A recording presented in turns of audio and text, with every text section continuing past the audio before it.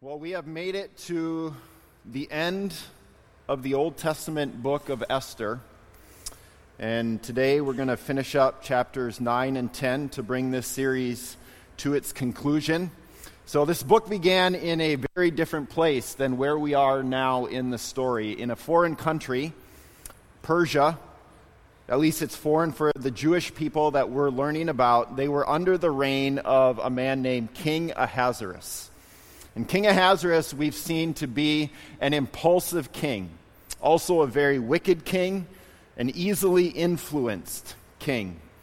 And we also saw his wife, whose name is Queen Vashti, display integrity and courage by rebuffing the king's wicked pleasures, even at great cost to herself, at least in terms of her position, which she lost. After she was discarded by the king, a vast search was undertaken to find a new queen for the king and for the empire. And a new wife, a new queen, was found, and her name was Esther. Esther was a Jewish woman who found herself in her position because of her natural beauty. And even in this, the fact that she's put in this position because of her beauty speaks to God's grace, right? Nothing that she did herself. She didn't earn that. She didn't put it on herself. This is how she was created. Esther as queen was vital because of the wicked plot of the king's right-hand man, whose name was Haman. Haman wanted to kill all Jewish people within Persia because there was one man who functioned as Esther's caretaker, her dad, whose name was Mordecai, and he refused to bow down before Haman. Now, Esther found herself in this esteemed position as queen and was initially reluctant to engage in this conflict. Seeing that her people were in danger, she hesitated to engage in it. But as she realized the dire reality for all Jewish people in Persia, she eventually risked her life for them, going in front of the king when she was not invited. Ultimately, she, along with Mordecai, are able to provide protection for the Jewish people. And in a twist full of irony, Haman is killed while Mordecai is raised to an esteemed position. Haman's whole plot was to take down Mordecai, to kill him. He built gallows so that Mordecai could be killed. And the ironic reality is he died on those gallows he built for someone else to die on. Last week we read of how on the day the Persians were able to kill and to plunder all Jewish people, a great reversal occurred. The fear of Jewish people fell on Persia, and the Jewish people killed many thousands of Persians in self-defense. And this was the resulting deliverance that Jewish people were looking for. And now we will read what all of this leads to here at the end of Esther. So let's read Esther, the end of chapter 9 and chapter 10.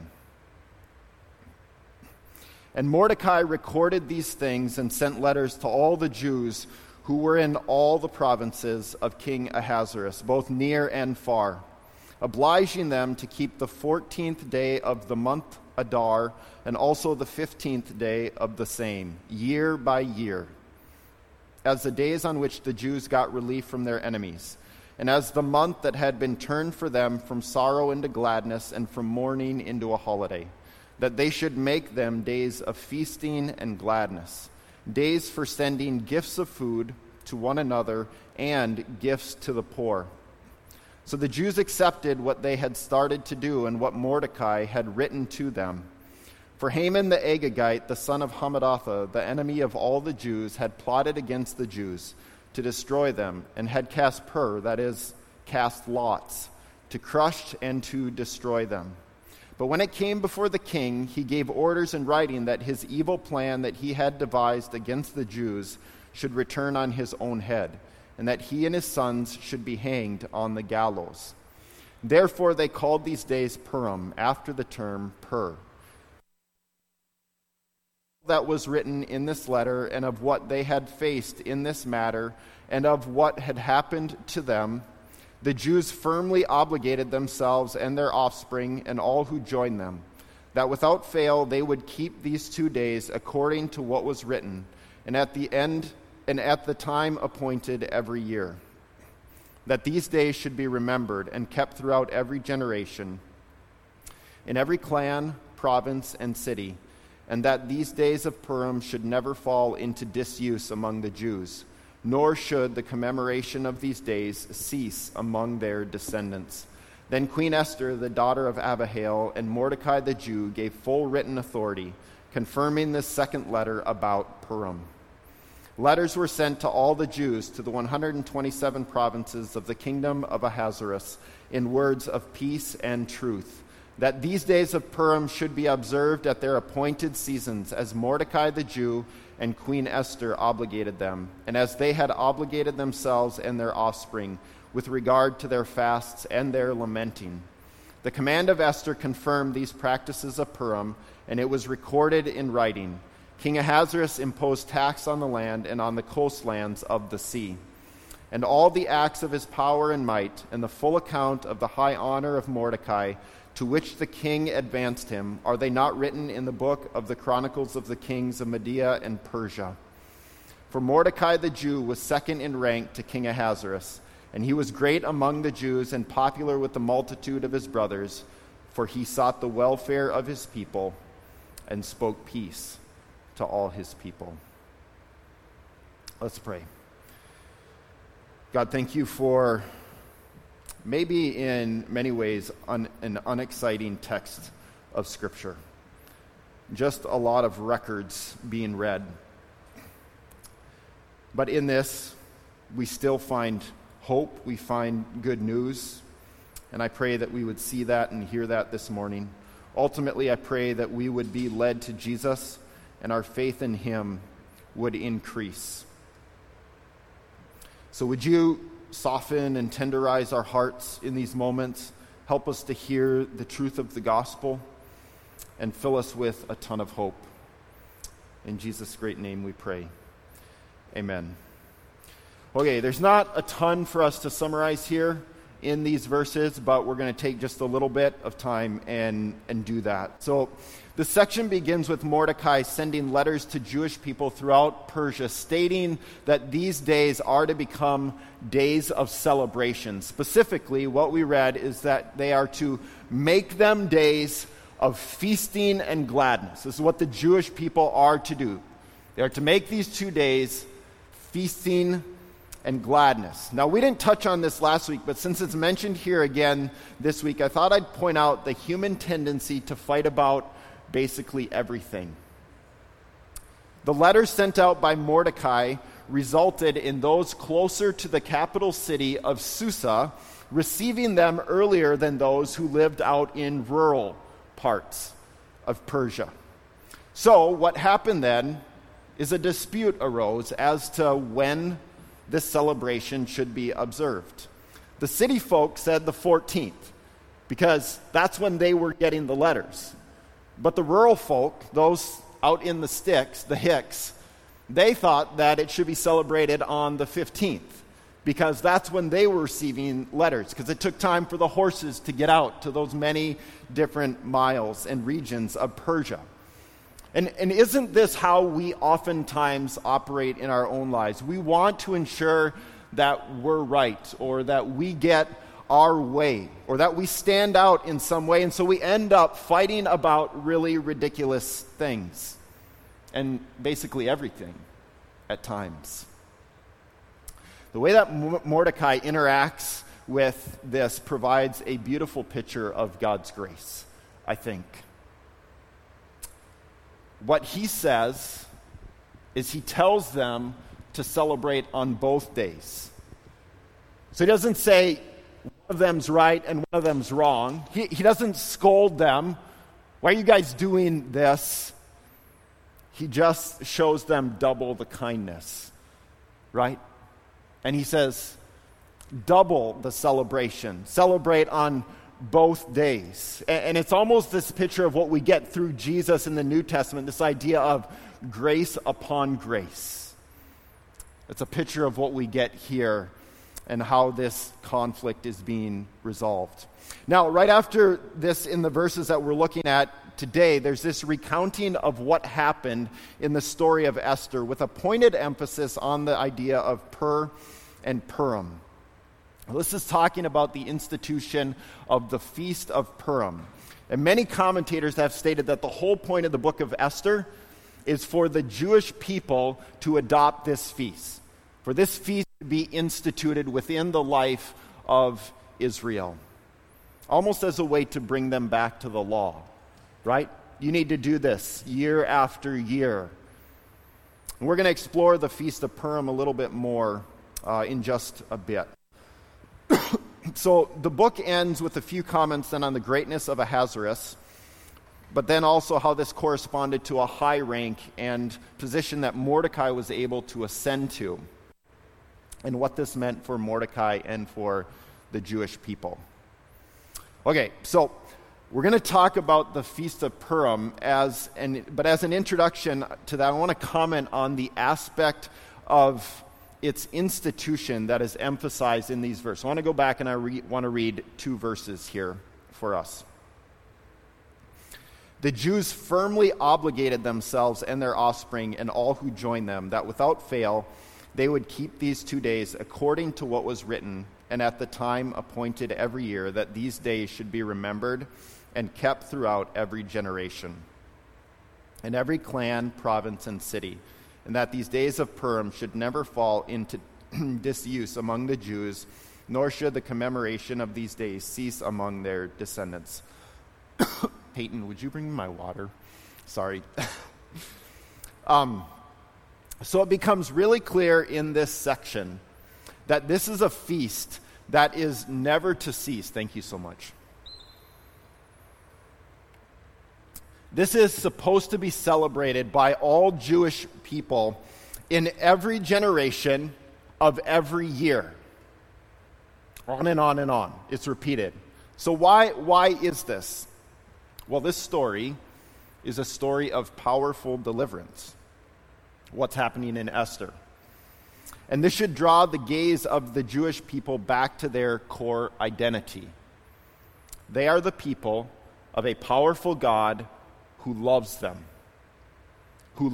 deeply and sacrificially, who does not leave them, who provides for them, and who rescues them. And these people need to be regularly reminded of this reality, to celebrate this fact, not just solemnly acknowledge it, but to celebrate this reality. For anyone who is a Christian, this needs to be our practice also. We need to regularly remind ourselves of how God has delivered us, or is delivering us in our current day, how he has been faithful to us. And this is why I encourage us to make it a practice to share our stories of Jesus' kindness with one another and also with non-Christians as well. When we share our stories, we're reminded of how grace has shown up in our lives. And we need this because we easily forget over and over. And we should find ways to meaningfully celebrate God's kindness in our own lives. In our house, the Osell family, we have one of these celebrations upcoming that happens every year. On October 12th, 2017, we watched our oldest child, who at the time was 9 years old, experience bleeding on his brain from an injury. And each year, I'm taken back to the ICU doctor awkwardly sitting on the floor with his legs crossed and struggling to say words every parent fears to hear. This idea that they didn't know what was going to happen with our child, if he would make it through the night, if they would have to open up his brain, as he was trying to prepare us for the worst. Every year I go back to the drive I made after that conversation from Children's Hospital to Fridley in the middle of the night to bring our children home to their own beds. And I'm reminded of the heaving sobs that I encountered on that drive and the gut-wrenching despair of what the doctor had just told us, And I feel what I felt in that moment every year, the undoneness of that moment. Now, I don't walk through that every year as a way to try and guilt myself into tritely thinking, oh, God is good. That's not why I do that. That was my lived experience. I can't undo those experiences. They're etched into me. And when I slow down and think about this circumstance, this situation that we walk through as a family, my complete helplessness in that circumstance reminds me of my utter need for Jesus. Both physically and spiritually, I have a need for Jesus. And it's this reality that leads to celebration for us. God saw fit to spare Tyler's life and spare us untold grief. And so we clear the calendar every October 12th, and we celebrate God's kindness as seen in and through the life of Tyler. So we're going to play well together that day, probably going to serve in some capacity, and we're going to eat well as a family, which probably means like nice fast food for our family, but we're going to eat well also. The reason that we do this is because God changed our mourning into dancing. We didn't do anything to deserve that, but that's what occurred. This is what God has done. And so we take time to remember what occurred that October 12th and the weeks following that as well. We remember and we celebrate what God did. Okay. Us to be able to have these kinds of markers in our life, to remember God's faithfulness and his kindness to us.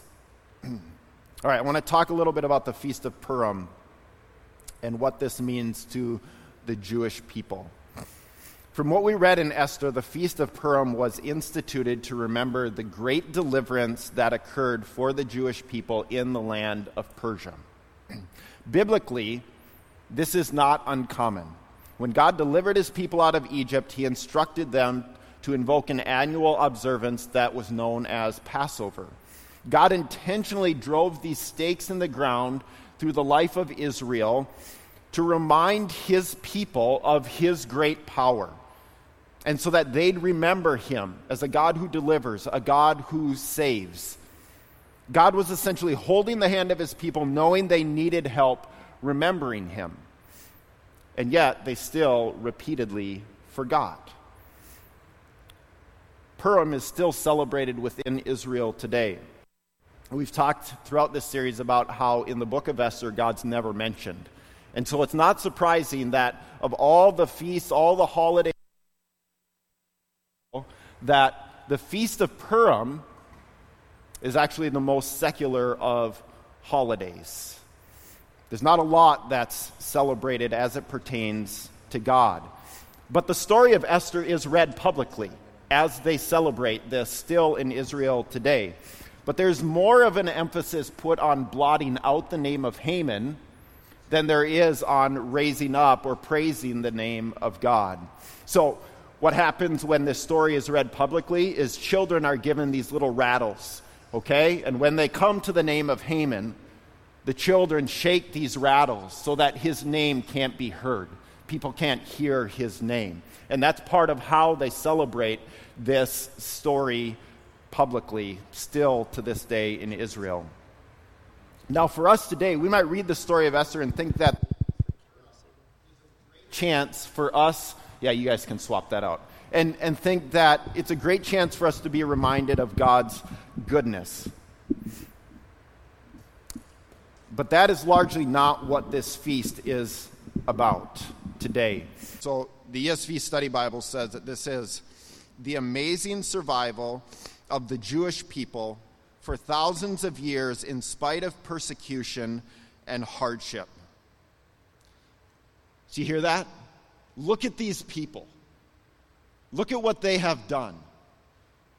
Look at their impressive endurance, how they've persevered through all of these things. Look at them. Marvel at them. As we consider this, it should cause us to really wrestle with why this or any other celebration is occurring in our own lives. Are we increasingly focused on ourselves, on our greatness, on what we have or someone else has accomplished?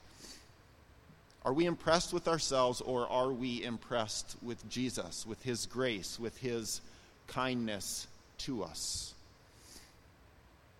It might feel really good to be celebrated. It may feel really affirming to be the center of attention and lauded for something impressive we have done.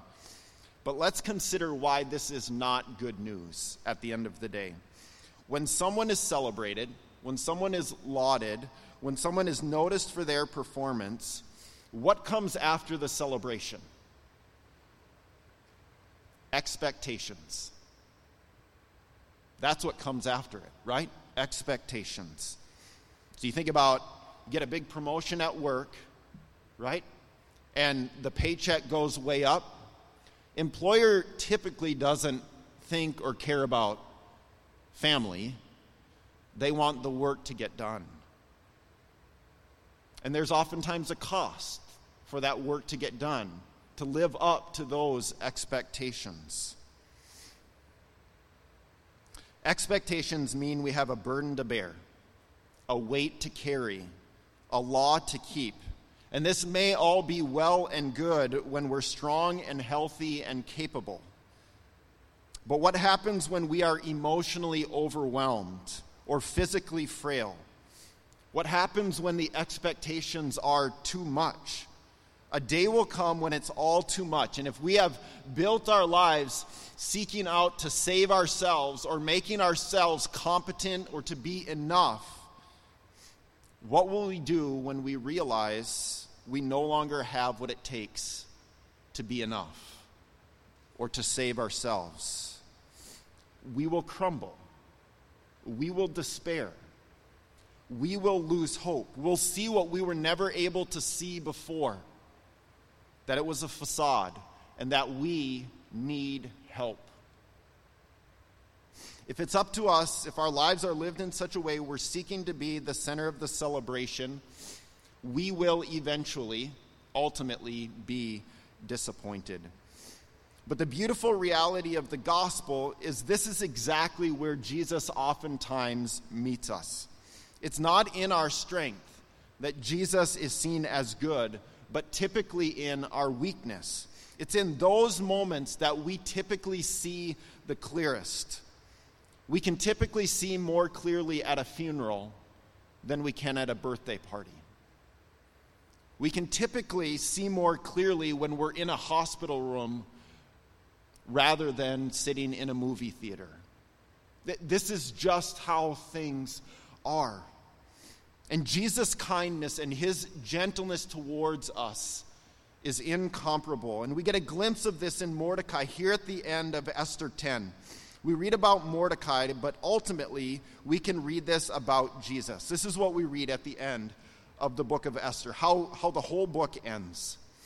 It says, Mordecai sought the welfare of his people and spoke peace to all his people. In the lowest point for the Jewish people in this story, Mordecai was on his knees, pleading, crying for God's help. In the lowest point of any of our lives, Jesus has demonstrated his understanding of that spot by lowering himself to the point of death. Jesus is concerned about your welfare. Jesus, the one who possesses all power and authority, is speaking peace to you. Even right now, he speaks peace to you. And the hope, the intention by God in this is that we would be comforted by who Jesus is and what he has said to us. He wants us to be filled with peace. And so he says to the burned out, and to the stressed out, and to the strung out, and to the freaked out, And to those of you who are out of steam, as Brett read earlier in our service, Jesus says, "Come to me, and I will give you rest." That's where we find rest. That's where we find peace, in Jesus. And so this is our point of gospel application today. We end our sermons reminding us not what we need to do. It's not the point of the Christian life is what we have to do, but what Jesus has already done for us. So we want to remind ourselves who Jesus is and what he has done. And so Jesus is seeking your welfare and speaking peace to you. Okay, so I know this to be true. I believe this to be true. But if I'm honest, there's plenty of days where I don't feel this. Because of cancer, because of political discord, because of my own sin, I don't always feel this. But see, this is exactly why Jesus speaks peace. Because we are surrounded by conflict. Because we feel the lack of peace all around us. He seeks our welfare because he's walked on this earth. And he knows that this world is marked by people seeking their own welfare. And seeking their own welfare to the detriment of others. To your detriment. But this is not who Jesus is, and this is not how Jesus operates. Jesus offered up his welfare for yours. Jesus entered into conflict, into our conflicts that we've created as well, so that we might have peace. The Bible talks about the peace that flows from Jesus and how it surpasses our understanding, how it doesn't make sense at times because it's so good. And there is a sense of mystery in this, that it doesn't make sense, but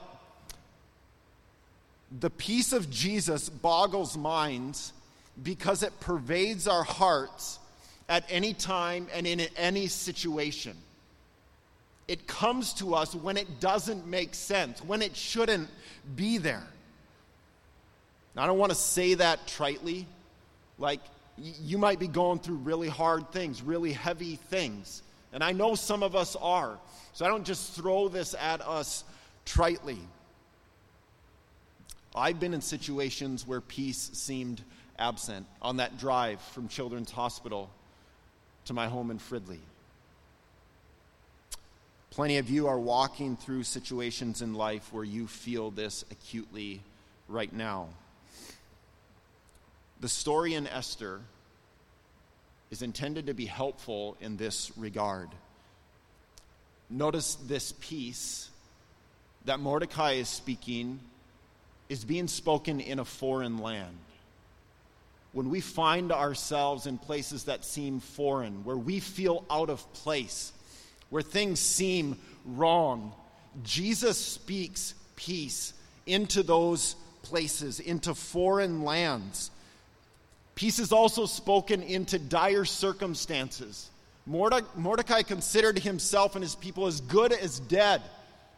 And yet, hope, peace, was spoken into those dire circumstances, into the face of death.